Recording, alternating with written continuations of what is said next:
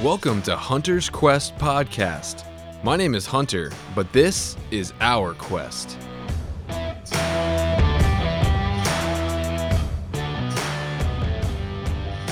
Well, what's up, guys? Welcome to the Hunter's Quest Podcast. I am your host, and yes, my name is Hunter, and I'm really excited about sharing today's episode with you guys. It's, I think, probably the best podcast I've recorded so far. I get to catch up with BARNEY, who's just an outstanding guy and an amazing backcountry bow hunter. And we cover tons of topics. We talk about his season this year. It was one of his best seasons to date.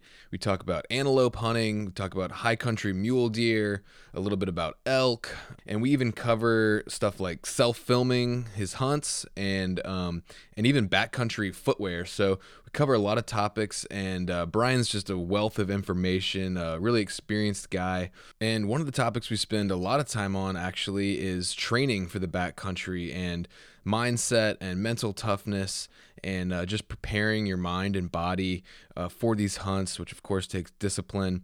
And Brian is a really disciplined, just really cool guy. So actually I also found this verse that I thought really went well with today's discussion.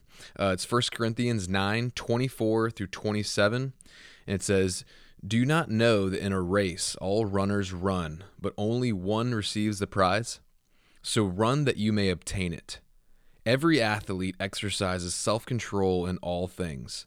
They do it to receive a perishable wreath, but we an imperishable.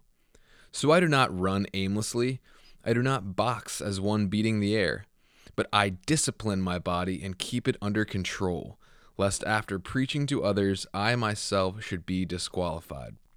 And that verse just really went perfectly with this discussion because we really talk a lot about discipline and training. And Brian is a big-time runner, a distance runner. You know, he does it all to train his body for the thing he loves most, is the thing he's most passionate about, which is backcountry bow hunting.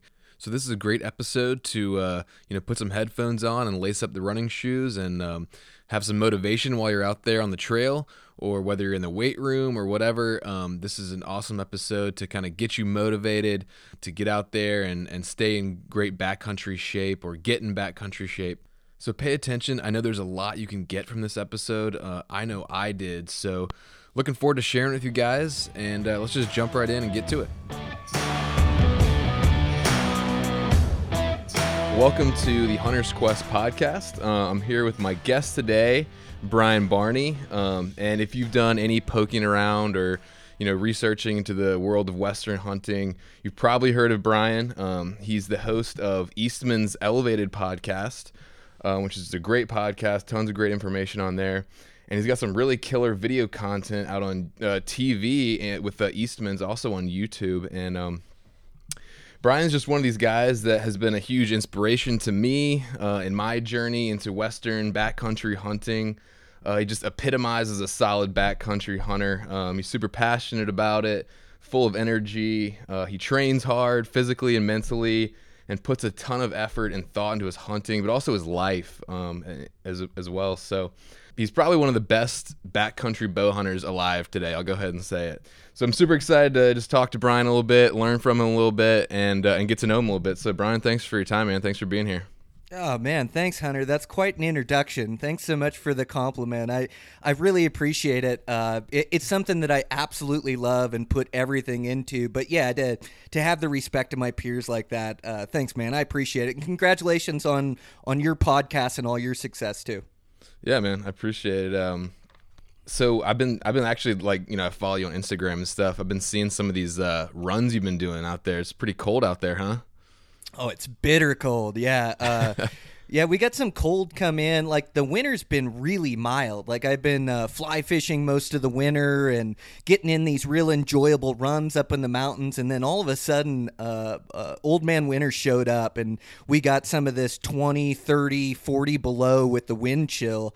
But yeah, that's, it's part of my ethos as far as a backcountry hunter is to make sure that I'm disciplined and getting in these runs. So these runs, I don't know if they're physically benefiting me or if I'm getting much of a base out of them, but what they are doing is they just sharpen me mentally. Like they to be able to get out the door, and then I just hate running in a foot of snow. It takes so much exertion. So it's like this mental side of me that doesn't want to go out in it, doesn't want to go run in the snow. Like it's not as much fun. I can't cover as many miles. I can't go as fast, but I just try to embrace that mental grind because I know that mental fortitude and that mental toughness, like that'll come into play come hunting season. It does every year. So yeah, just always trying to build that little bit of edge and do, what most guys aren't willing to do. I just willing to sacrifice more to be at my very best.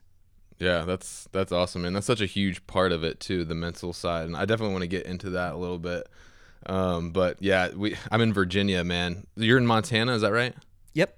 Okay, so yeah, we're in Virginia, and we don't get that much snow, and it's been raining for about 2 weeks solid here, but which is also, you don't really feel like lacing them up when it's cold and rainy, but yeah, it's that same thing. Like rain is no fun to run in as well. It's just those conditions that, that we don't want to go outside in. But really, like the toughest deal about it is just convincing ourselves and getting out the door. And, I've been running for 20 years, and it's all to train to be a better backcountry bow hunter. Like, but through that, like, I still have to convince myself to get out, even doing it dang near every day, 365, 20 years, like it's part of my life. But I got to convince myself to lace up the shoes and get out there and get out for a run. And so I'm fighting that same mental battle that everybody else fights. I just don't allow myself to cave on it. Like I make myself get out there. I get in those runs. And like I say, sometimes it's more detriment than good, I think, being out in that cold. But yeah, I think it does give me a mental edge come season for sure. Yeah. And do you mix in any like high intensity type training too, like sprints or anything like that? Like, because I know the long running is great for mental and for your like endurance, but do you mix in high intensity stuff too, or? I'll push my pace on runs. So like if I've got a short one, like my intensity level will be really high and I'll run for times. And when I force my body to run that fast pace, it puts an exertion on me. And so I get a really good workout. So I do that. I do hill sprints, which are pretty much like run up 100 feet of elevation or whatever it is, 300 feet of elevation, and then jog down, and I'll do that multiple times. I don't do much of the actual sprinting. Like as close as I get to sprinting is like turning it on for the last little bit of a run or like a timed mile. I'll do sprints, but I don't do any of the real short things. And just because I am trying to build for the mountains and build for endurance, that I don't have to do a lot of that like fast twitch muscle fiber, like those explosive moves. Like they don't really benefit me in the hunting woods. So I don't do a lot of those explosive moves, but I do lifting and do different mix match of training, like whether that's on the pull-up bar, or whether that's doing burpees or jump ropes or whatever it is to get my heart rate up. But I don't do a lot of sprints per se. Yeah, I've been doing like CrossFit for a while now, and see, I'm on a coastal plain, man, so it's really hard to train for the mountains. You got to get creative with it, with the box step ups and the that kind of stuff. But or tire pulls, that's a good one. But I wish we had the mountains around here, but it's no matter what you do, it's not the same as the heavy packing going up a hill. It's just not. Well, I mean, that's kind of the deal with the mountains is like the best way to train for the endeavor that you want to be good at is to do the endeavor you want to be good at. So like if you're training for the mountains, you're right. There's no substitute for having a pack on and being in the mountains. And so like the deal is like mountain hunting, it's tough because you want your training to be tougher than the endeavor that you're training for. You want to, cry in training and laugh in battle is like one of my favorite sayings, you Nice. know, is that you really want to put it all out there in your training. And so when you get to that endeavor, like you've been there before, you've been in that deep water. So the problem is the training for our backcountry hunting, like a 7 to 10 day backcountry hunt at high elevation, like, dude, it's tougher than any marathon or any ultra marathon I've ever ran. Like it's, 10 to 12 hours a day of exertion and climbing thousands of feet of elevation and hundreds of miles. And so that's tough to replicate in the training world. And so, that's where I found trail running is the best for me, is because I actually get to the mountains, I'm doing the elevation, I'm climbing up and down, I'm running backcountry trails, like I'm in the woods. But the deal with running is that I can put a higher level of exertion on myself in a shorter amount of time. So like a 4-hour backpack, I can get that workout in say an hour. And these aren't exact metrics or anything. Right. I'm just the way I think about it. But through my pace, like the mountains is all about pace, and the faster your pace is, the more exertion it puts on you. So this trail running has just been the perfect mix for me. But then I also, I want to mix in bonsai scouting trips. I want to mix in time with my pack on my back, getting my back used to that load on my back. So like I can't just do trail running. I can't, just do CrossFit. I need to get that pack on my back and do that actual backpack hunting. And so that's like during hunting season, during spring bear, during summer times when I'm scouting for high country mule deer. That's when I get those trips in. Yeah, man. Yeah, that's good, man. So I want to maybe talk a little bit more about that kind of stuff, but I did just want to hear, man, like how was your hunting season this year? Oh man, it was an insane hunting season. Yeah. Yeah. Gosh, I just got I've structured my life in a way where I get a bunch of time to hunt now. And I don't know, I didn't count up my days last year or how many days I was in a field, but I'm sure it was well over 100. And I had a bunch of great adventures planned. Like it's part of the great thing about like our conservation model is that like an average carpenter like me can apply for these tags and put in all over the United States, all over Alaska, Hawaii, and really travel all over the world, using this blue-collar bow hunting method that I use where I go on inexpensive hunts. I'm self-guided. I do all the research myself. I do all the scouting myself and then all the hunting. And so, man, I just had this amazing season from start to finish where man, I had a few mule deer tags in my pocket. I had a couple elk tags. And just able to go to the wildest places in the lower 48 and then able to push and really challenge myself physically and mentally and come out on top on the majority of these hunts and able to kill my biggest bull to date, which is a huge feat for me. I've been chasing, this bull for 20 years and I've killed a lot of nice 6 points along the way. But this one was just extra special. He just had it all. Big mass, width, great tine length, and then, to be able to really be on another level as far as my stalking and capitalizing on opportunities. And, the bull I shot before this one, I was on for 3-4 days. This bull that I shot, I was on for 2 days, really waiting for my right all-in moment to then creep into range and then execute a perfect shot and put a perfect arrow in that bull and watch him go over the hill and know that he was going to be expired. That was kind of the pinnacle of my season right there. But yeah, a lot of nice critters, a lot of really cool adventures, able to spend quality time with family and friends. So man, I mean, I just can't complain. It was probably one of my better seasons to date, and a lot of that is just like having the time. As a young man and being a carpenter, a lot of my hunting was weekend warrior.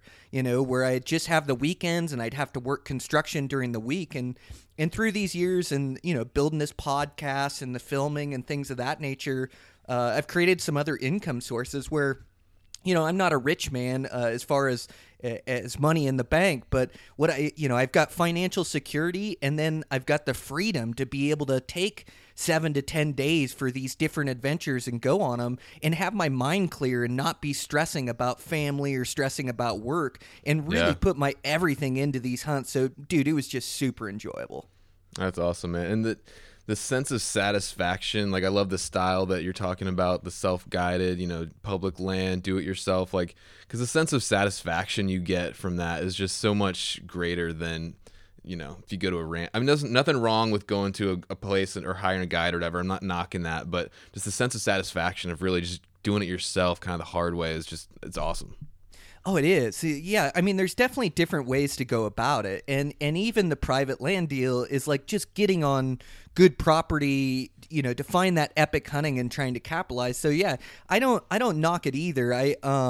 But it's just it hasn't been in my tax bracket to be able to pay to go to big ranches or to be able to pay to go to these spots. So like I'm not forced. Like, I enjoy it, but yeah, I mean, it is on another level to be able to go out on public land with everybody else, and especially nowadays with so many guys going so hard, to be able to go there and then like solve the puzzle yourself, figure out where game animals are, and put the pieces of the puzzles together, and then be able to create an opportunity and then capitalize on it. Dude, I think it's the highest of highs, the highest degree of difficulty, and it's why it takes year-round training and why it takes running in 20-degree cold. You got to be ready for all those challenges you're going to face out there. So I definitely think that it is the toughest challenge, and the tougher the challenge, the better the reward at the end. And so, man, I just absolutely love it. And going back to it, a guy might have more into these hunts than a guy that pays for a ranch. I mean, you pay a ranch or you pay a guide, you're paying that guide to know that country and to do your scouting for you and to put you into game animals, and then the pressure's on you to capitalize. But this public land game, like, you have to choose a unit, you have to scout a unit, and not all these units are quality. And so, like, traveling to these other states, like, a lot of times I take chances on units and I'll have $1,000 to $2,000 into a hunt, and it'll be an absolute bust. The critters aren't there. I struck out. Now I've got to find a different place to hunt. Or even the places that I do hunt that I proficient, like where I killed my bull this year. I've spent 7 seasons in there of spending, anywhere from 10 to 20 days a season. I mean, you add that up, that's 140 days in the field. Now, you talk to somebody that paid a ranch or paid a guide, like, I don't know that they took 140 days off work. I don't know that they put 7 years of scouting and hunting into this. And so, like, I really, I don't know if we're coming out better as public land hunters or do-it-yourself hunters, but it definitely is, like the rewards, it's definitely satisfying to do it on your own and come out successful. It just doesn't happen every year. It's a multi-year process, and we have to put a lot into it. No, I agree, man. So what state did you kill your big bull in? So I killed, I try not to give states and units so much, but my big bull did come from my home state of Montana. Okay. Can you share the story with us? Yeah, absolutely. So, these hunts, they never go as planned. Like, I lay out e-scouting and plans for the season and where I'm going to find elk and how I'm going to capitalize. But then I get there and it's just always tougher, or it's always different. So this was a Montana tag I had. I actually hunted a different state prior to this, and I harvested a really good mountain bull. He's like a really good 330 bull, heavy, great main beams, great tines. And my goal for the year was just to harvest one bull. And so I harvested this good bull, but I still had my Montana tag in my pocket. And I had a couple of my good buddies that have been coming out and staying with me and hunting with me. And so I had a couple good buddies from Hawaii that had drawn this premium tag this year, the same premium tag that I had. So it wasn't an over-the-counter. For us residents, like, I've drawn it pretty much every year I put in. But for non-residents, it takes 2 or 3 seasons to draw it. So these guys had drawn this hunt with me this year, and so I was super excited to go out with them, but I just had the goal in mind that, I didn't need to shoot a bull. I wanted to help those guys be successful. And, in the end, if I saw a bull of my dreams, I would go chase him and go try to hunt him. But, I wasn't as hungry to get a kill, but we started hunting these areas, and I started heat checking all these spots that have been good to me in years past. And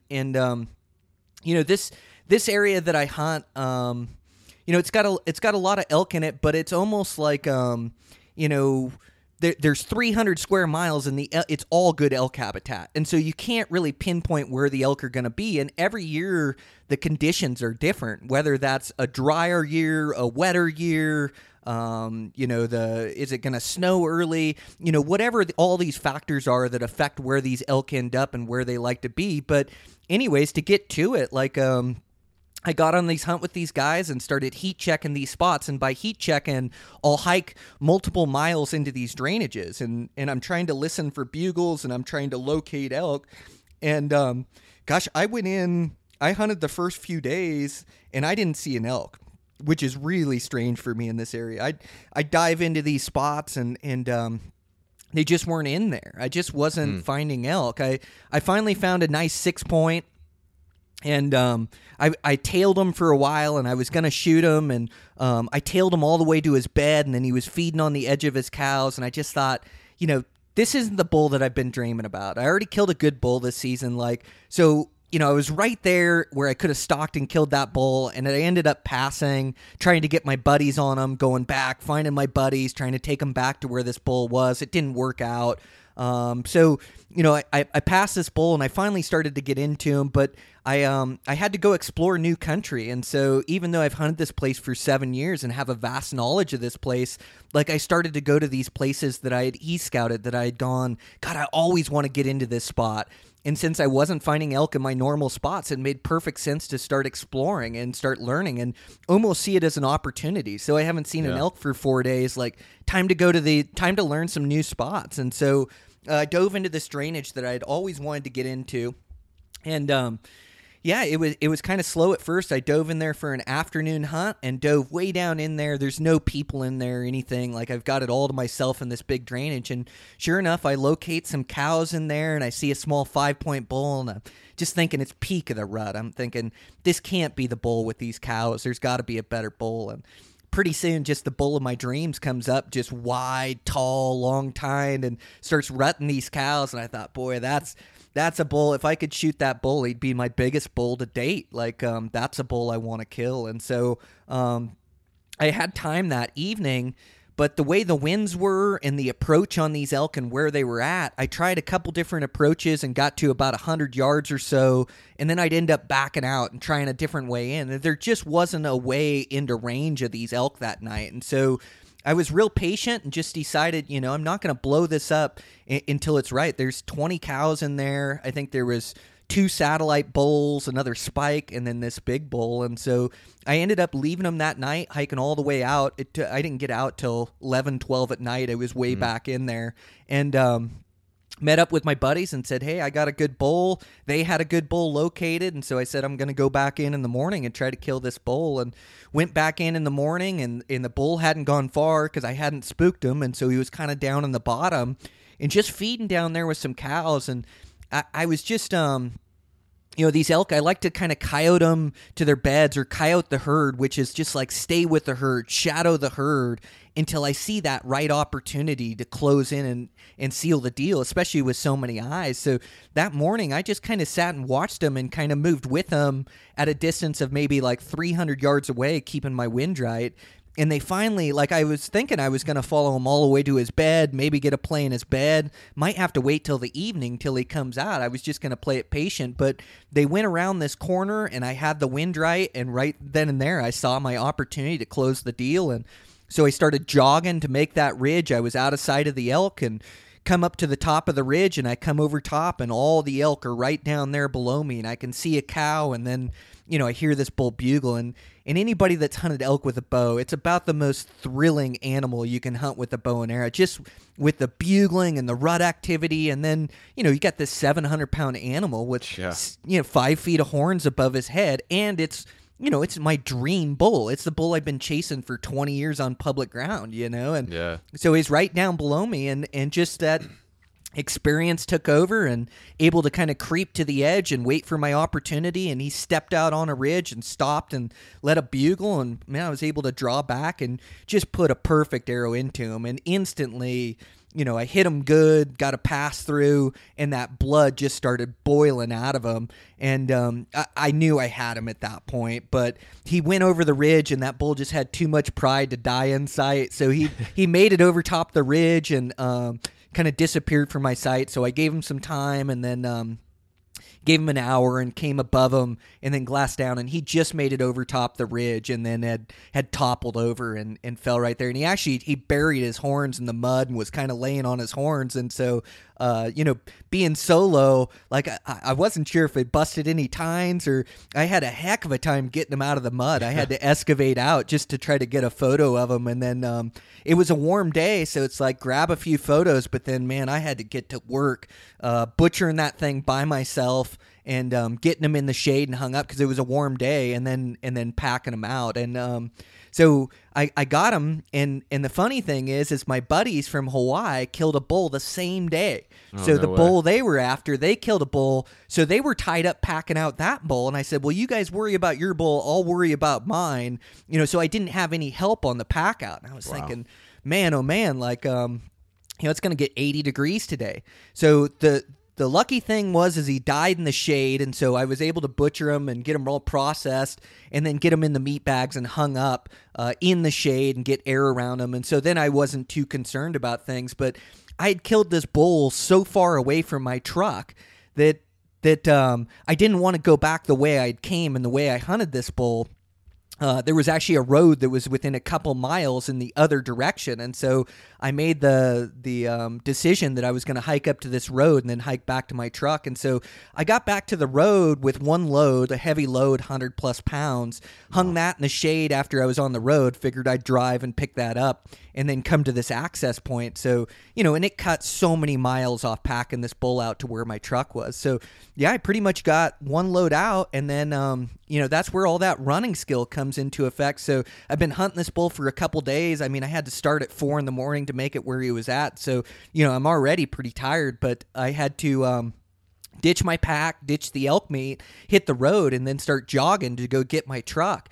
And my truck was a little bit farther than I had figured. I had about probably over a half marathon, probably 15 miles to my truck. And so my gosh. I just dropped my stuff and I just started jogging with what I had on me, and I got to the T of the main road. So I'm on a skidder road going up, and man, I just don't like asking for help, or I like to do it on my own. And so I was just jogging, and pretty soon I see a truck on the main road. And so they're at the T and I'm on the skidder road jogging up to it. So I don't flag anybody down. I don't wave to anybody. I just kind of keep my head down and keep jogging and just figure I'm going to make it to my truck and I'm going to get this bull out. And the guy saw me jogging from the truck and thought maybe I was in danger or, something was wrong, and really nice guys.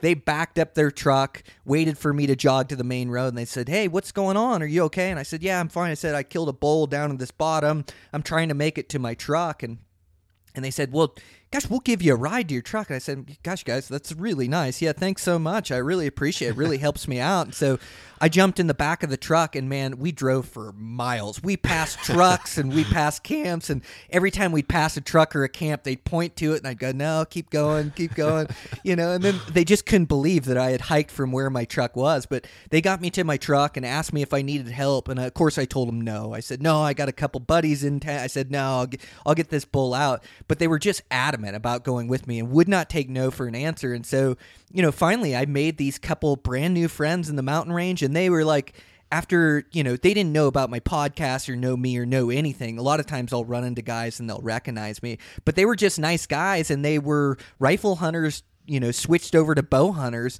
and they couldn't figure out how to get close to these elk or how it even worked. And so they started picking my brain after I'd killed this bull.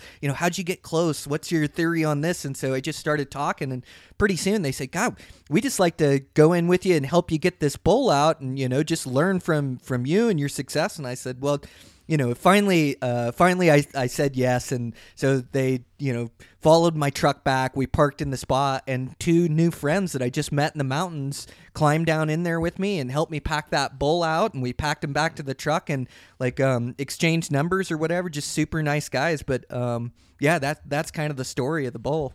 Man, that's a great story.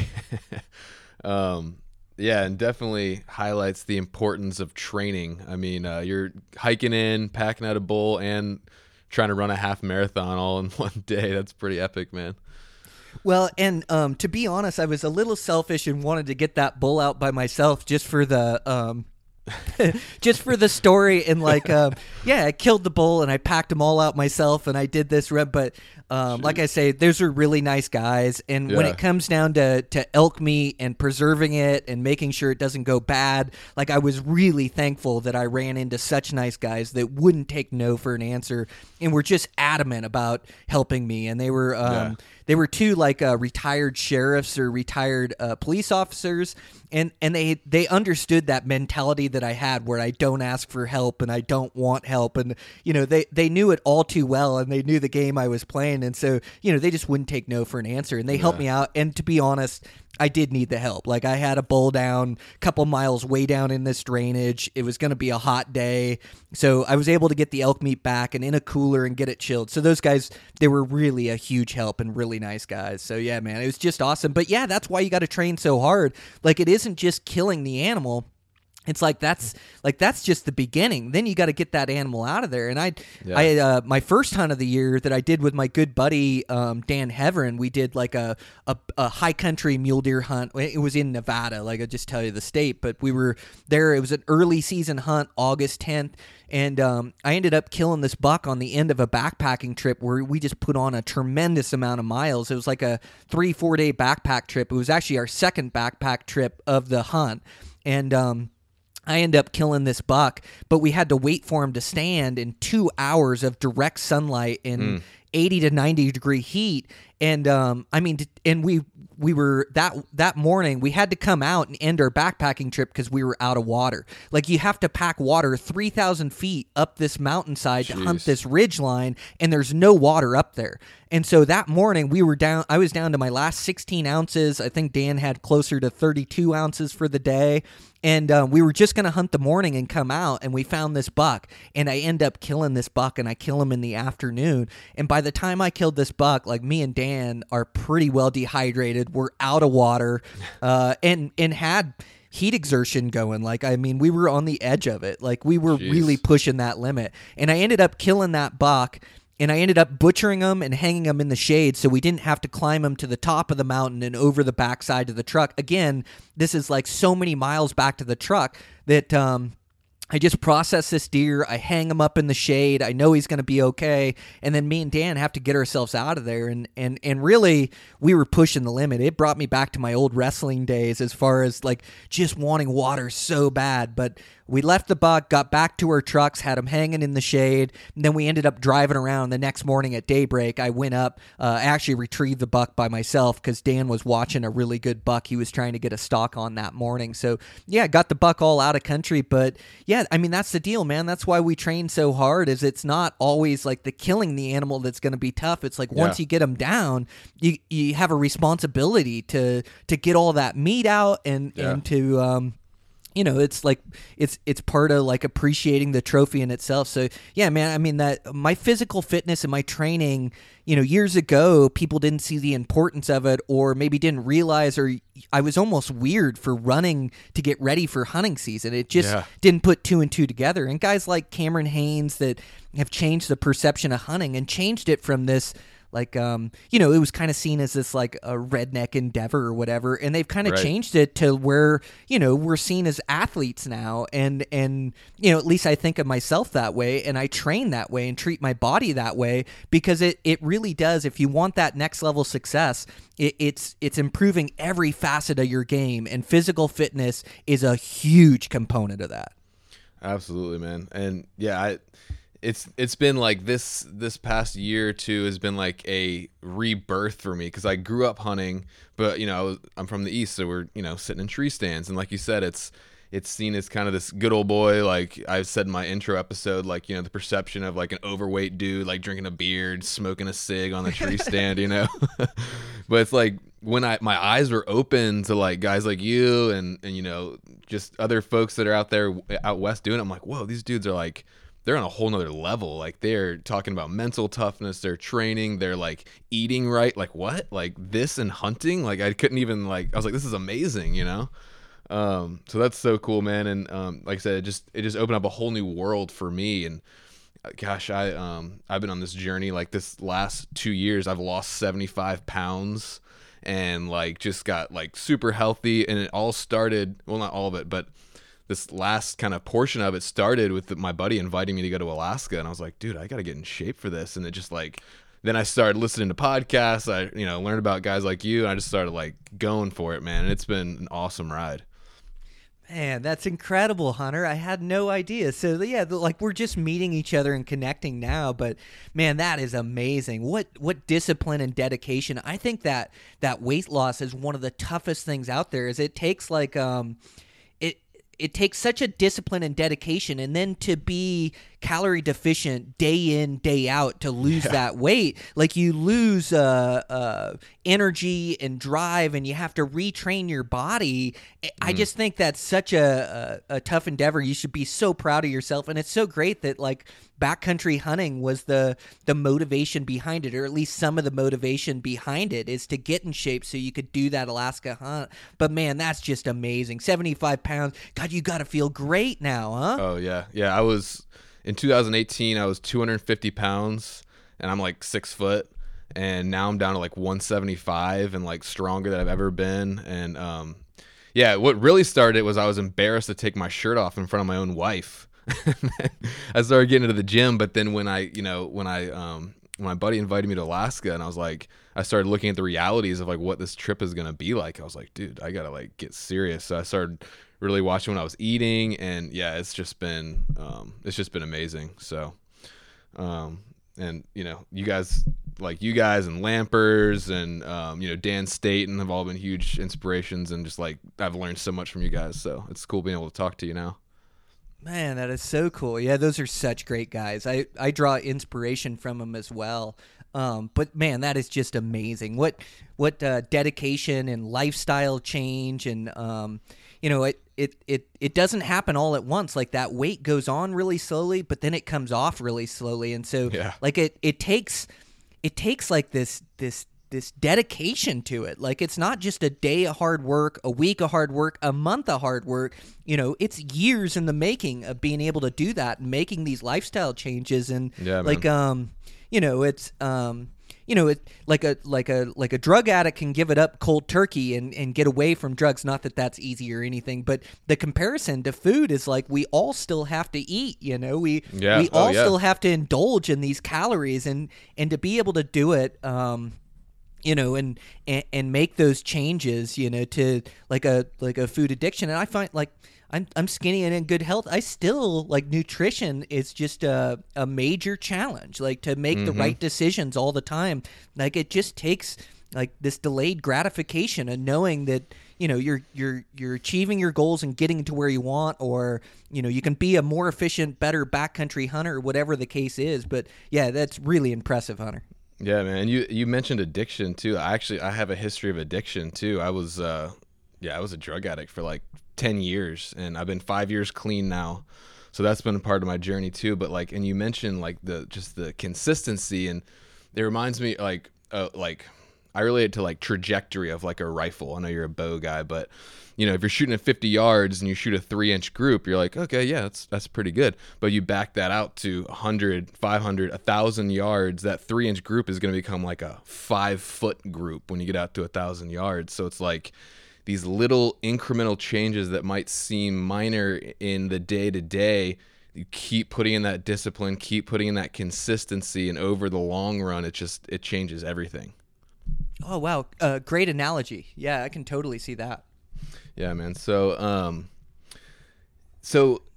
you're, like I said, I think people can probably tell you're super positive, like high energy, high motivated guy. And, I just want to know, like, have you ever just gotten down on one of these hunts or gave up early or come home early? Like I know this year I did my first solo hunt in the mountains, which is not a big deal for some people, but your first one it's a new experience being back there alone. And I did actually end up going home like a day early, just wasn't seeing the animals. And, my mind started saying, hey, you need to spend time with your family, get home, whatever. So, wasn't a big deal, but I left a day early, but I kind of felt like, I wish I had stayed, Have you ever given up early or felt like it or wanted to? Yeah, so it's like been an evolution throughout the years of building my mental toughness and fortitude on these backcountry hunts, and the reality of it is like these hunts run at some of these hunts I do run at 3%, 6% success rate. I mean, even the better ones run at 10, 15 years success rate, and you break that out into years or whatever. That's like being successful once in every 10 years. And so the challenge in the endeavor is so difficult. So failure is just part of it. I mean, I fail on stalks, I fail on shots, I fail on hunts. Like it's just part of it. But through this evolution, just like you, like going on this solo hunt, which was this big endeavor, and it is a big deal, man. I mean, to be by yourself and alone with your own thoughts, and the world. Like the backcountry world isn't nerfed. It isn't as safe as your everyday life. Like your safety and your life is in your hands, whether that's storms or grizzly bears or or just the dangers of trekking too far or taking a spill or whatever it is. It's in the forefront of your mind. And so, like, I've definitely quit early. I've definitely gone home early. But through that, just like you did, like I beat myself up over it.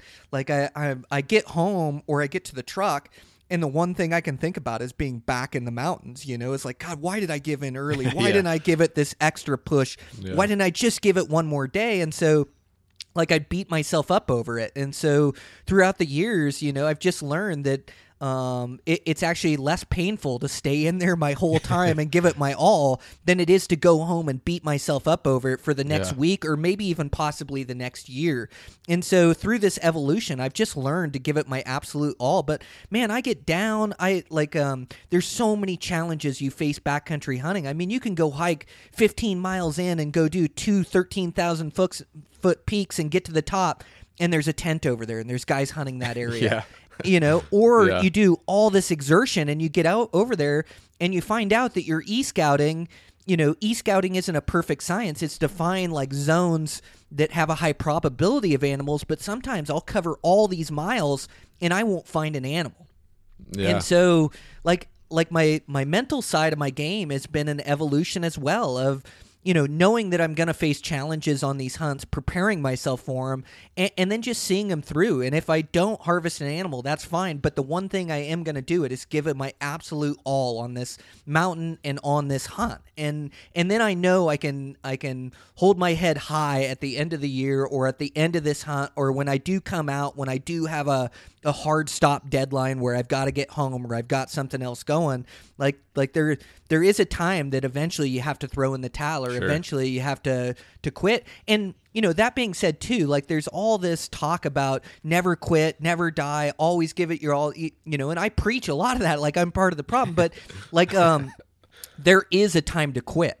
So, like, when I'm in the mountains and I'm not finding game animals, maybe I'm not going to quit and go home, but I have to quit this area because this area isn't going to pan out. I have got to quit this spot, and I've got to go out, and I've got to go hike into a different spot. Like, there's a time to know when, hey, this isn't working. Like, Absolutely. I've got to figure out something else. And so, there is a time to quit, and you just have to be sensible about it. But yeah, through the years and through the evolution, like I've realized, or I've recognized how I can attack these hunts. I can give them my all, come out with my head held high, whether I'm successful or unsuccessful. Like I've just trained myself in that way. But for sure, man, in the beginning, I've quit early. I've come home early.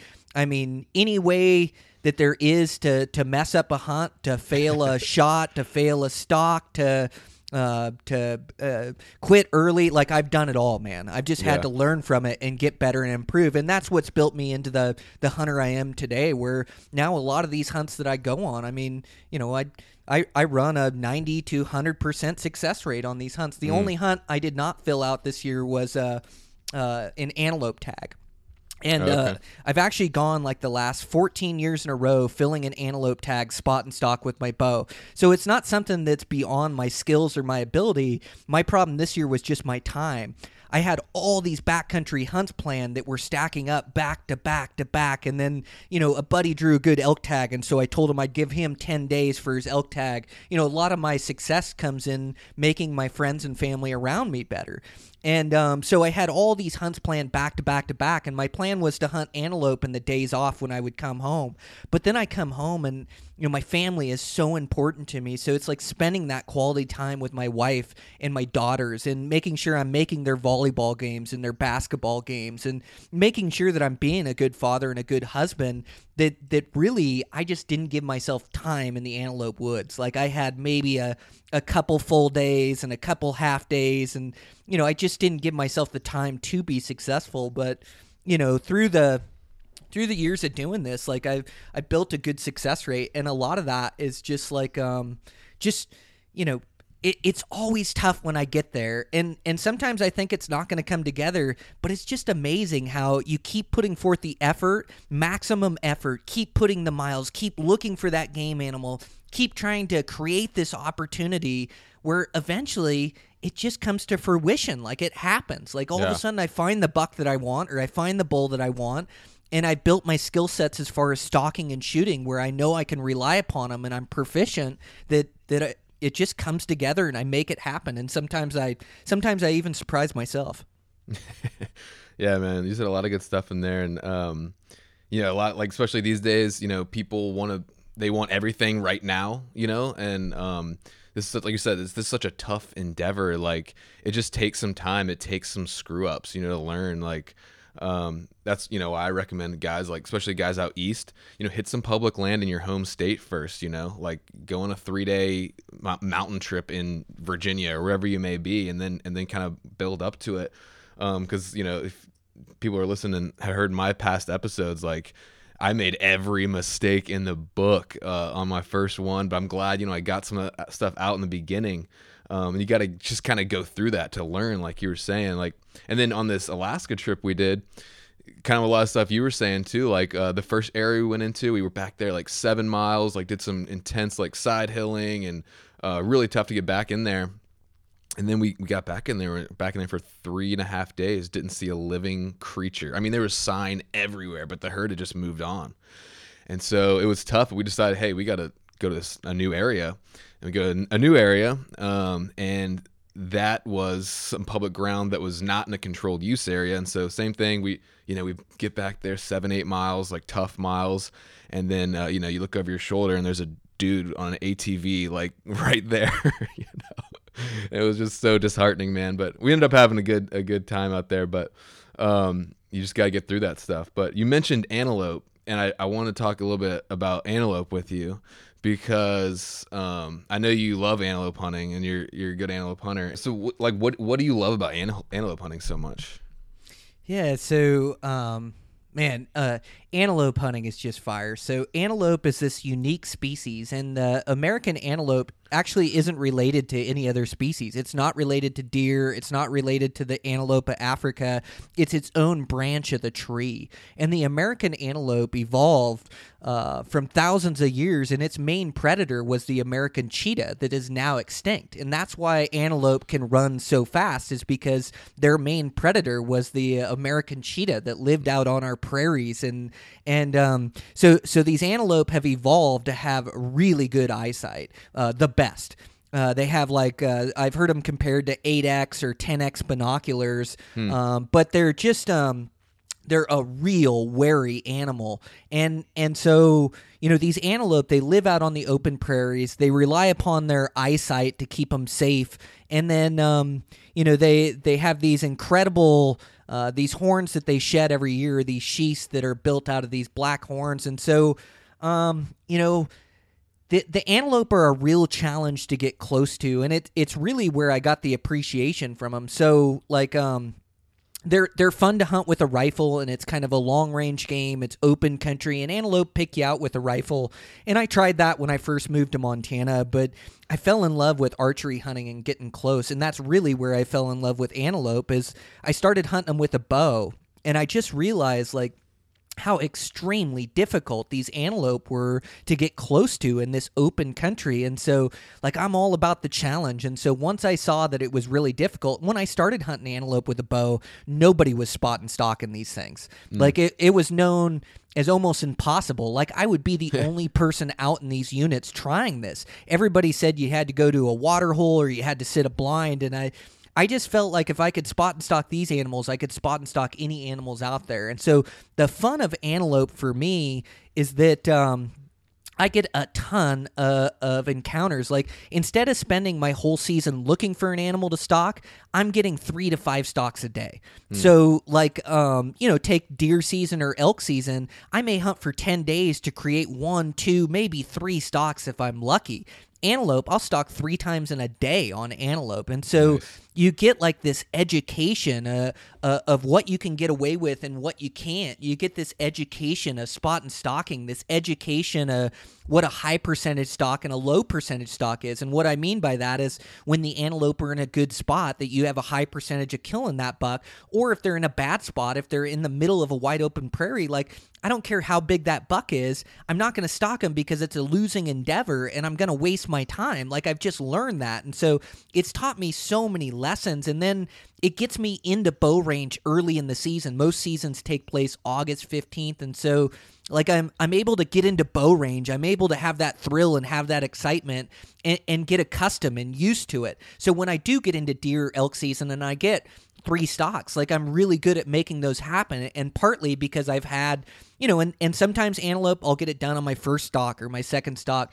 Some years it'll take me 20 stalks.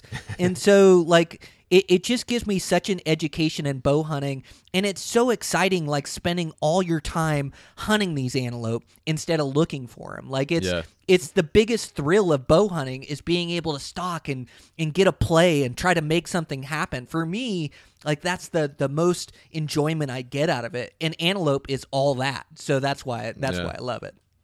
Yeah, that's awesome. I think this is great for our listeners too, because I've heard that, and through my research, I found that it's a great kind of way to get into the Western hunting world. Like you said, lots of stalks, and you can get on a pretty decent hunt with very little amount of points. So, but my next question for you would be, so this year I'm actually going back to Alaska. Me and my buddy are going to go to Kodiak and do Sitka blacktail. And then in October, we're doing the antelope gig. So, and I'm starting to build points in like any state I can, basically. What do you think I should do next? Man, that's super smart. Like, you're on a great journey. How fun to go hunt those blacktails, man. That'll be a super. Have you done adventure. that hunt before? No, that is the last deer I have left to complete my slam with my bow, is to kill a Kodiak Sitka blacktail. Nice, so I've looked into that hunt. I've always wanted to do it, man. It looks like an absolute riot. So good on you. And doing an antelope, like, you're taking the right progression and the right steps. Like, man, I think you got to start looking into the deer and the elk. I think it's super smart to plan in the future and get points. A lot of times these units that take a ton of points to draw, the problem is building that skill level, so when you get on one of those good hunts, you can be successful. So even these premium units, they're not a slam dunk. You don't draw a premium elk unit and go there and all the elk call in, or the mule deer just waiting to be killed there. Like they're still really switched on, and it's really difficult. And so I think it's a matter of, like, building this skill set to where you can give yourself a reasonable chance of success. And I think, experience is the best teacher. So I think you're going about it the right way, doing this antelope hunt, doing some of the Alaska hunts and things. And now I think you branch out and you start taking on some of these mule deer and elk units. And I don't think you wait for 10 years or 15 years to pull the trigger. Like, I think just put yourself in some good units, whether that's over the counter, whether that's 1 to 3 point draws, and just take on the challenge and gain that experience, and realize that, success rates are 10%, 20% where you may be going with a bow and arrow. But it's like a lot of this, we push so hard to have the success and be able to come out on top and harvest this animal. But really, like, the better way to look at it is to enjoy the entire process, to enjoy the adventure, to enjoy coming from, I think, Virginia, you said, is that right? Yeah. Yeah, Virginia, coming from Virginia to these western states and cutting yourself loose in these mountains in these wild wildernesses and realize that it might be a multiple year quest before you even take that first branch antler bull or that first big 6-point bull, but realize that, fall in love with the process, the training, fall in love with the process of hunting, the adventure, the 10 days of giving it your all. Enjoy the process of building that stalking skill set, building that proficiency with your weapons, your bow, with your rifle. Like, just take pride and enjoy this entire process, and the success will come. But yeah, dude, I think you're ready. Like, putting in that experience of those hunts, like, you're ready to take on mule deer and elk. And mule deer are so great because you there is absolute super adventures in these mountains for mule deer. And the deal, when I first started hunting, I thought I wanted to be a sheep guy because these sheep, they live in the highest, most extreme mountain ranges, and they're this beautiful animal. But I quickly realized that it's really tough to draw a tag. In fact, I've been putting in my whole lifetime, and I've never drawn a sheep tag. The only sheep I've hunted is a mouflon sheep off Lanai and possibly an oddad sheep this year. But as far as Rocky Mountain bighorn, Dall sheep, stone sheep, desert sheep, I've been applying my whole entire life. And Dall sheep and stone sheep are just out of my tax bracket. Like, it's 20 grand to go hunt a Dall sheep, 50 grand to go hunt a stone sheep. Like, that's just out of my tax bracket. And I said, when I sell my first house, I'm going to go on a Dall sheep hunt. But then I finally get that money in my account, and it's not responsible for me to spend that kind of money with my family. I'm just not $1 million guy. Right. So, I quickly found that sheep is well, what's the allure to it? Like, why do guys like it? And it's extreme country. Well, then I started finding that these alpine mule deer, these high country mule deer, these ones that migrate from the high country to the low country, they live in the same country that sheep and goats do. They live in these at the tops of the mountains in Colorado at 13,000 feet, Nevada, Wyoming, 11,000 feet, the most extreme conditions you can come across in the most remote and gnarliest country in the lower 48. So to be able to backpack this country, they live where sheep and goats do in these alpine basins, chutes and slides, steep terrain. And so, I found this challenging country that I could go hunt. And then a 200-inch mule deer, everybody that hunts wants a 200-inch mule deer, but there's not too many guys that have them. And these deer, they live in multiple units in multiple states, and everybody can draw a tag to hunt these mule deer, but mule deer, they have, their instincts are so keen. Thousands of years from avoiding mountain lions, which are way sneakier than I can ever dream to be. They have to sneak up and jump on the back of a mule deer and kill it with their tooth and claws. That's above my skill set. I haven't done that before. So maybe you should try that next.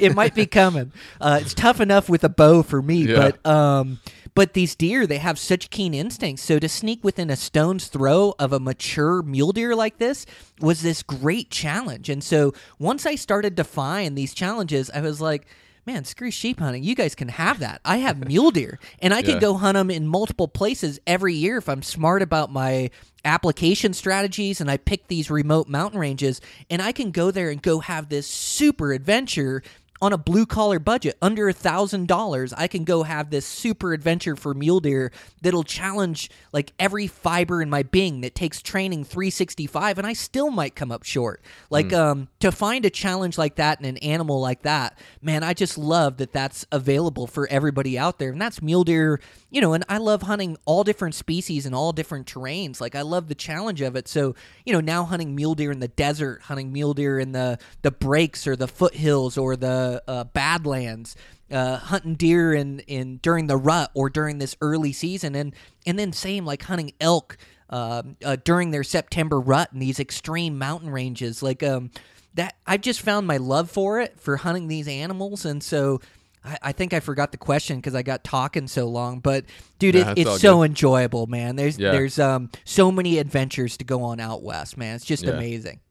Yeah, you answered it really. I mean, I was asking what should I do next, and I think mule deer is probably the way I want to go with it. Honestly, I feel I don't know, just something about. I know a lot of guys go straight for the elk, but for me, I don't know. I'm a deer guy. I really want. I mean, don't get me wrong. I want to kill an elk, but I kind of want to wait a little bit on that one. I think I want to do mule deer next. So Yeah, elk are so thrilling and so fun to hunt, and I absolutely love hunting elk. But if I had to pick a favorite, it'd be mule deer. I love the places they take me. Like the extreme environment, like that high country, are my absolute favorite hunts of the year. And I know I have to train like an absolute madman. I mean, I get up there. I mean, I'm hoping I get to hunt Colorado again this year. In this spot I have, like I have to crest 2 different 13,000-foot peaks. I have to travel double-digit miles to get into this location, but I've never seen another hunter in there. And it's the wildest, most extreme country back there. I even hunting at high elevation above 13,000, and as much as I train, I live at 6,000 feet, and I train upwards of 10,000, and I get up there and my body feels a little funny, man. I mean, like, I get dizzy and, like, exhaustion, like, altitude has this way of putting this extra exertion on you, everything you do. Like, it just makes everything tougher. The climbs seem bigger because you're not getting as much oxygen fueled to your muscles, and so your muscles fatigue quicker. You don't have the breath or the cardio endurance, and then also up at elevation, you don't have the appetite to be able to fuel the calories that you're putting in, and you're at a calorie deficit. A lot of times you're burning 5,000 to 10,000 calories a day, and you just can't take in that amount of calories. And then on top of that, like you don't sleep real well. Like you got to get acclimated to the altitude, and so like it puts like such an exertion on my body that I have to train like a madman just to give myself a chance to be successful at those types of elevations. To be up there and to be able to be at my best and push as hard as I do. Like, man, it just takes year-round training, and so that's one of the things. Those extreme environments keep me training really hard. Yeah, and you said it too, man. Like, fall in love with the process. That's so fun because it's if you plan these hunts, it gives you something to train for, something to geek out on gear and just have fun with it all year, and research. So it's such a great thing, such a great endeavor. And how cool is it that we still have these wild places like in America, in the lower 48, in Colorado, you can still get somewhere where you're like deep in and you don't even see any other people. Like, it's amazing we have access to this stuff, Dude, it's the absolute coolest. Like, just for us average working class guys to be able to take advantage of those adventures, like I just think it's the coolest conservation model out there. And man, I just feel so fortunate that these opportunities are out there, and they are set up, and they're so difficult that no matter how many guys get into it, it's still like effort separates us. And so like if you're willing to put in the effort, you're able to find this amazing adventure. And it's like the modern day and age hunter is so hunting has changed. Like, I hear about the mule deer, how it used to be in the 60s and 70s, and that was the heyday. And then, then elk started coming up, and I hear about all this insanely great hunting, but the reality is I wasn't born in those time periods. My time period is right now, and I still believe like right now is the good old days of hunting. Like it's the information day and age where, I mean, just look at the podcast we're putting together. Like, there's so much information out there to improve our skill sets that when I started, there wasn't any information about high country mule deer. There wasn't very many guys, if any, that were even doing it. There weren't any guys that were spot and stalking antelope, and all I could get were books or magazine articles, and there wasn't even very many of those. Nothing specific to what I wanted to do, and so like in today's day and age where we have so many tools at our fingertips, it's the information day and age, but there's still awesome opportunity out there. There's awesome opportunity for adventure out there if you're just willing to seek it out and go get it, and you're willing to work at it and put in the effort. And it isn't easy, but there's a lot of opportunity for trophy critters and trophy adventure in today's day and age. Yeah, it's so cool that, like you said, if you're willing to put in the work, you can find these adventures, Yeah, man. It's out there. Like you said, if you're willing to put in the work, you can find these awesome places, and that's one thing that you can kind of control. You can control how hard you work. You can control how willing you're able to or how willing you are to push yourself to get back in these places. So there are a few other couple little things I wanted to hit with you real quick. This has been an awesome conversation, man. Thank you again for your time. But I was listening to one of the podcasts you did on the Hunt BACKCOUNTRY podcast, and you guys were talking about trail running shoes versus boots. What kind of trail running shoes do you like? Do you prefer those to boots? Yes, I do. So throughout the years, like I trail run so much that I have really strong ankles. But what I found is that everybody, and everybody has personal preferences as far as footwear, and that's fine. Like you're allowed to do that. But through me and my footwear, what I found is that covering the type of miles and terrain I do, that what wore me out more so than anything was heavy boots, big, stiff boots in the mountains. And this is like it's pushed throughout the hunting community that you need these big boots. They need to be high boots, for snow and for water. And so, and they need to be stiff so you can carry a backpack load. But, I trail run so much and I get so accustomed and used to these shoes that, I get on a job site or work in a roof. I can't work a roof in boots. They're stiff. They don't grip to the steepness of the terrain. And so I found that tennis shoes would grip to these roofs and I could be more agile, more efficient, more effective. And same thing in the hunting world. Like I found that a pound on my foot really wore me out. So a pound on your feet is like 10 pounds on your back.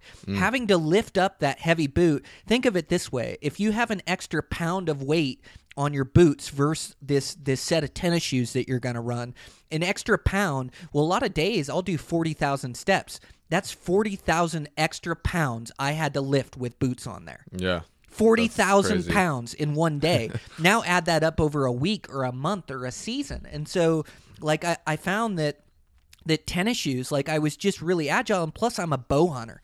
And so stalking in on animals in boots, they're really stiff. You can't feel the ground. They make more noise, but I can stalk in tennis shoes where I can really feel the ground and feel my foot placement and stick to the rocks and be this agile hunter. And so I really liked hunting and stalking in tennis shoes.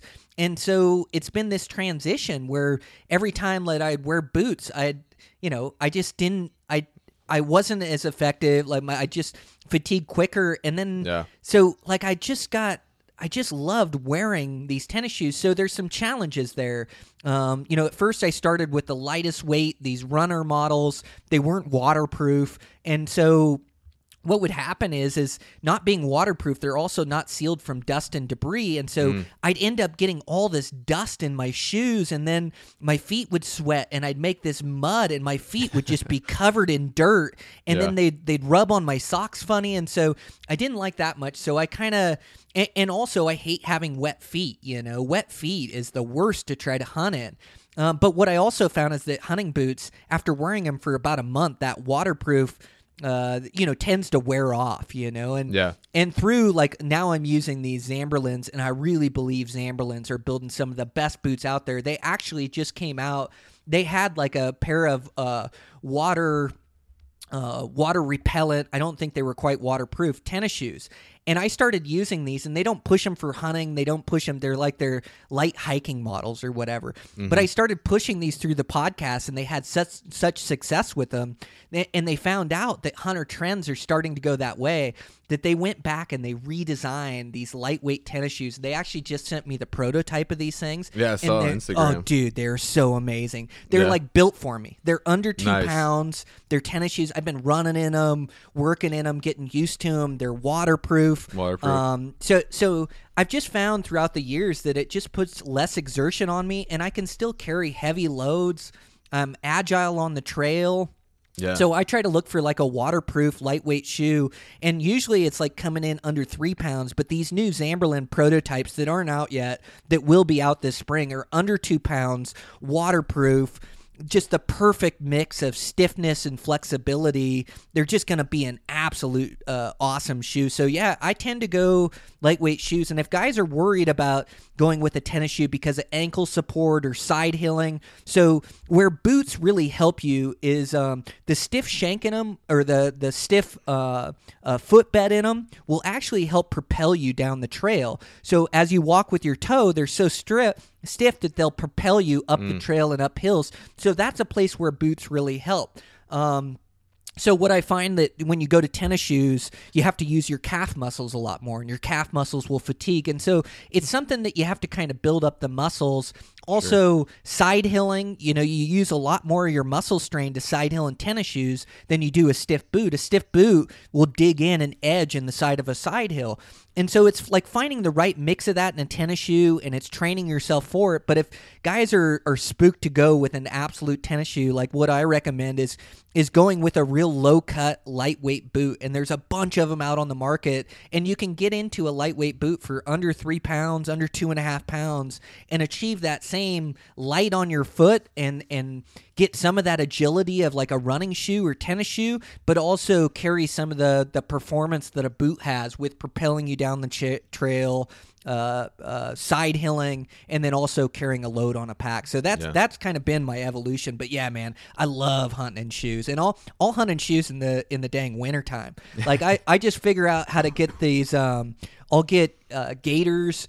And whether that's a higher like Sitka performance gaiter for deep snow like right now, or like I use these $20 pair of Dirty Girl gaiters, which is just like this spandex that velcros to my shoe that doesn't let dust or rocks get into my shoes and also doesn't let snow in there. And I've noticed like in the wintertime, the key to keeping my feet warm is just keeping them dry. Like insulated boots don't help me. I don't ever wear insulated boots. I haven't for 10, 15 years.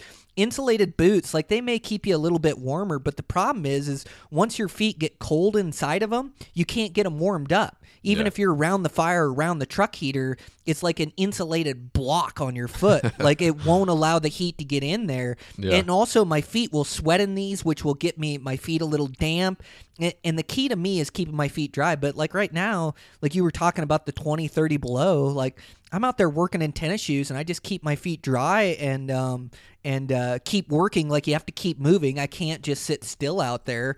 And if I do sit still, I've got to figure something else out. Like if you're sitting still in 20 below weather, you got to get a fire going, or you got to, I've got some insulated booties. I've got some tricks up my sleeve. But yeah, for me, man, I'm tennis shoes year round. I love those things.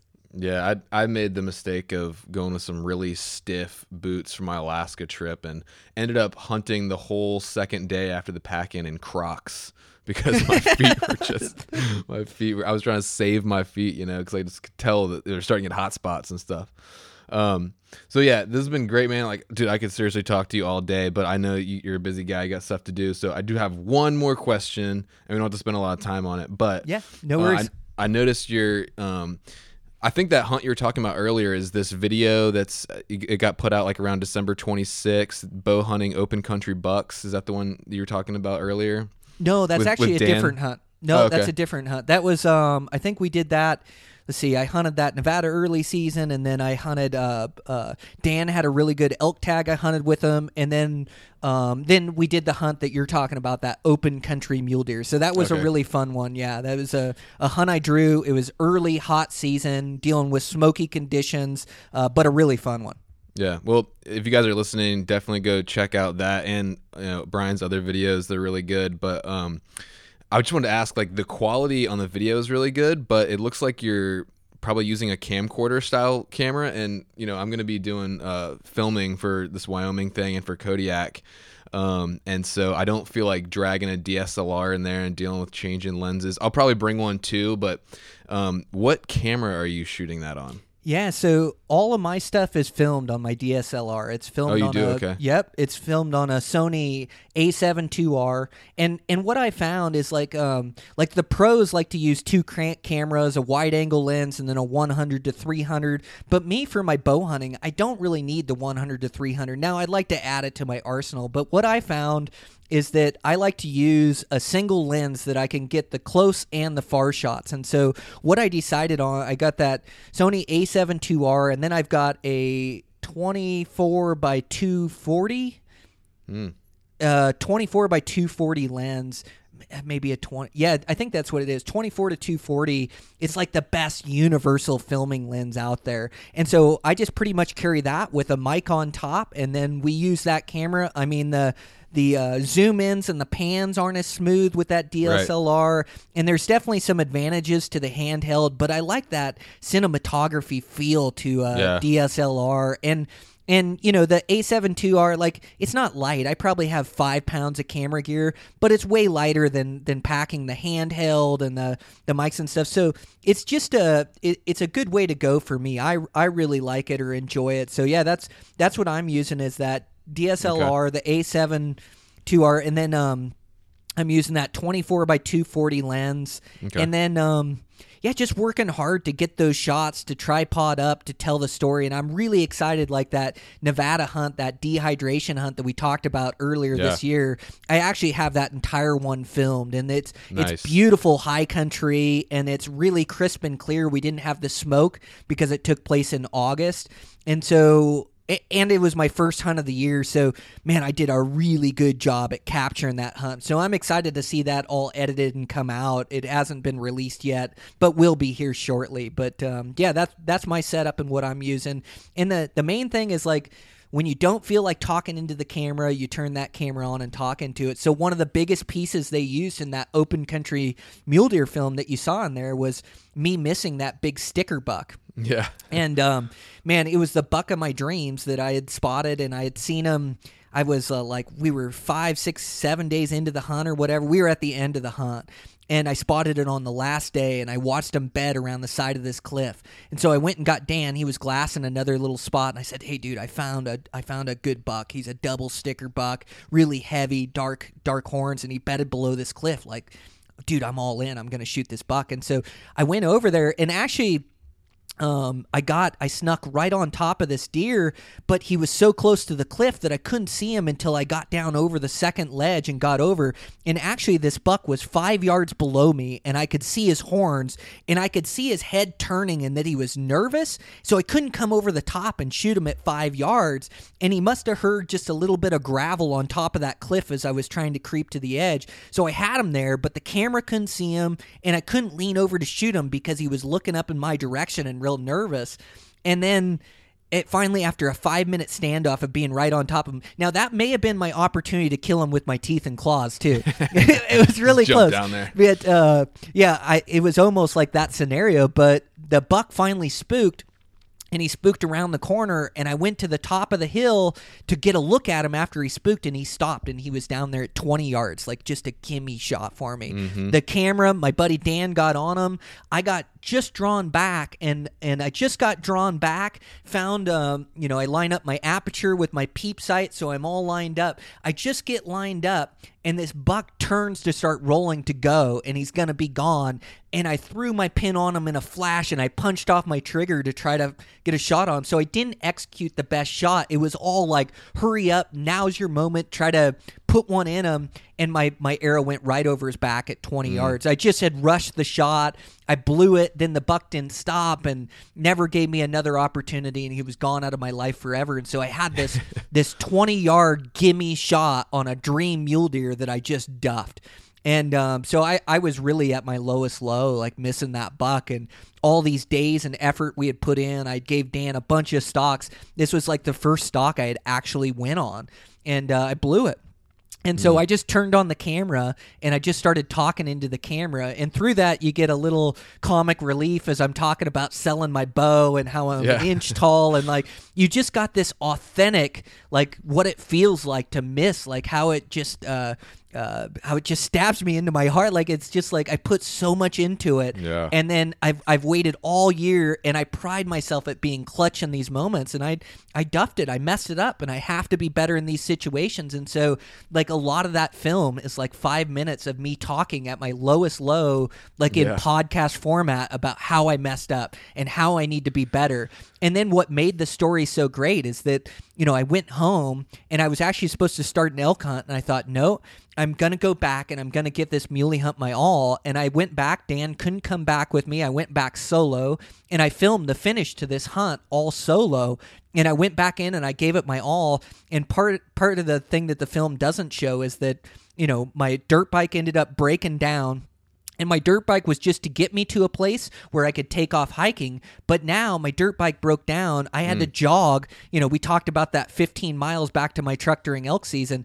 I had to do about 13 miles in the heat from my bike back to my truck. Jeez. With my bike broke down, and then get my truck back to my bike as close as I could, walk my bike, get it all loaded. I had all these challenges, and without this unit was a dirt bike heavy unit where there's a bunch of roads and access points where you need to use this bike. Now I don't even have a bike. It's broke down. I finally got it back to my truck. So I had to do 10 miles from where my bike was just to get to the place where I wanted to start hiking. Jeez. So I just loaded up my backpack with all my gear and all my sleeping stuff and just thought, well, I can either quit now or I'm all in. I've drove all the way down here, and I backpack way back into this unit, and push my own governor and what I think I'm capable of and my own limits in the heat, and just started, camping wherever I ended up. And finally I ended up finding this tall, deep forked buck and made a good play. I was able to film the entire thing. I had to wait for him to stand for an hour, and then I had to make a heck of a shot on him. And I put the pin where I was supposed to and executed a perfect shot and watched that arrow just bury into him right in the spot and watched him go over the hill and die. And dude, I talk about that bull being one of my highest moments this year, but finding redemption on that buck after I missed and everything that I put into it and all the challenges I faced, dude, I was riding a high. I was at top of tops, as good as I can feel. Like, I'm buzzing right now just telling you about it. To be able to walk up on this giant 4-point with this great frame and a couple stickers and just like, dude, it felt so good to redeem myself and then have this long pack out in the heat of the day and get my meat all down to cooler full of ice and get them put on and do the whole thing solo. Dude, that's why I love backcountry bow hunting. It'll take you to your lowest low like it did a handful of days earlier, all the way to my highest high, just by the effort I put in, just by the never quit attitude, just by giving it my all, and come out on top and now feel like an absolute hero and get to ride that success all year long, man. It's just an amazing journey. Yeah, that's awesome, man. That redemption is so cool. And going back to the filming thing, so I shoot with a Sony A7 too. It's a great camera, and man, I'd love to. Like I said, I could talk to you all day. Maybe if you're down in a couple months or something, we could do another one just talking about self-filming or something, because I'm going to be, like I said, doing these films on my trips this year. Just going back to, like you said, with that pack out, with those guys helping you out, man, kind of see it's like almost an analogy here. Like, I've been so impressed with just the Western hunting community, like guys like you just taking time out of your day to talk to a lowly little podcaster like myself just getting started. So I really appreciate your time, man, and I've learned a ton and really enjoyed talking to you.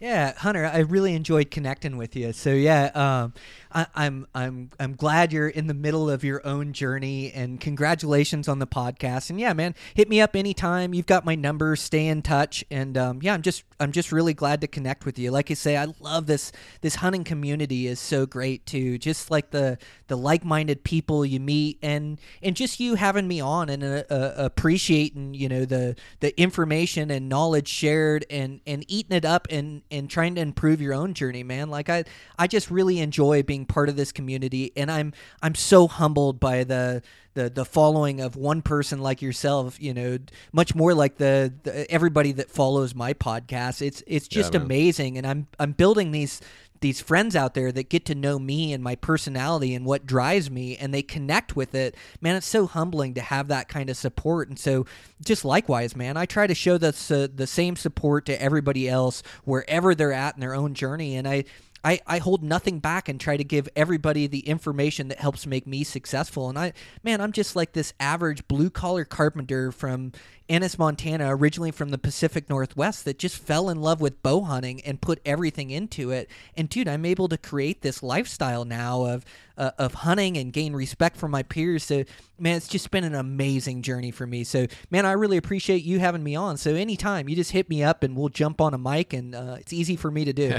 Yeah, man. Thanks again. I really appreciate it. So thanks again for listening, guys. And this is Brian Barney. Make sure to check him out on Eastman's Elevated podcast and also on YouTube. And you can also see some of his stuff on the Outdoor channel. And yeah, I hope you guys enjoyed this episode. I know I really got a lot out of it, and I hope you did too. So thanks again for listening. And don't forget to hit that subscribe button, and we'll see you on the next episode.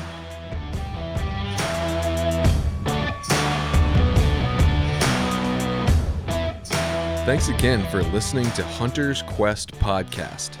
And make sure you stay up to date on Instagram at HuntersQuest_ with pictures and videos from the stories we tell here and just my day-to-day, as well as stuff from the awesome guests we're going to be having on here. I'm also more than happy to answer any questions you guys might have, whether it's about hunting or spiritual stuff or fitness or gear.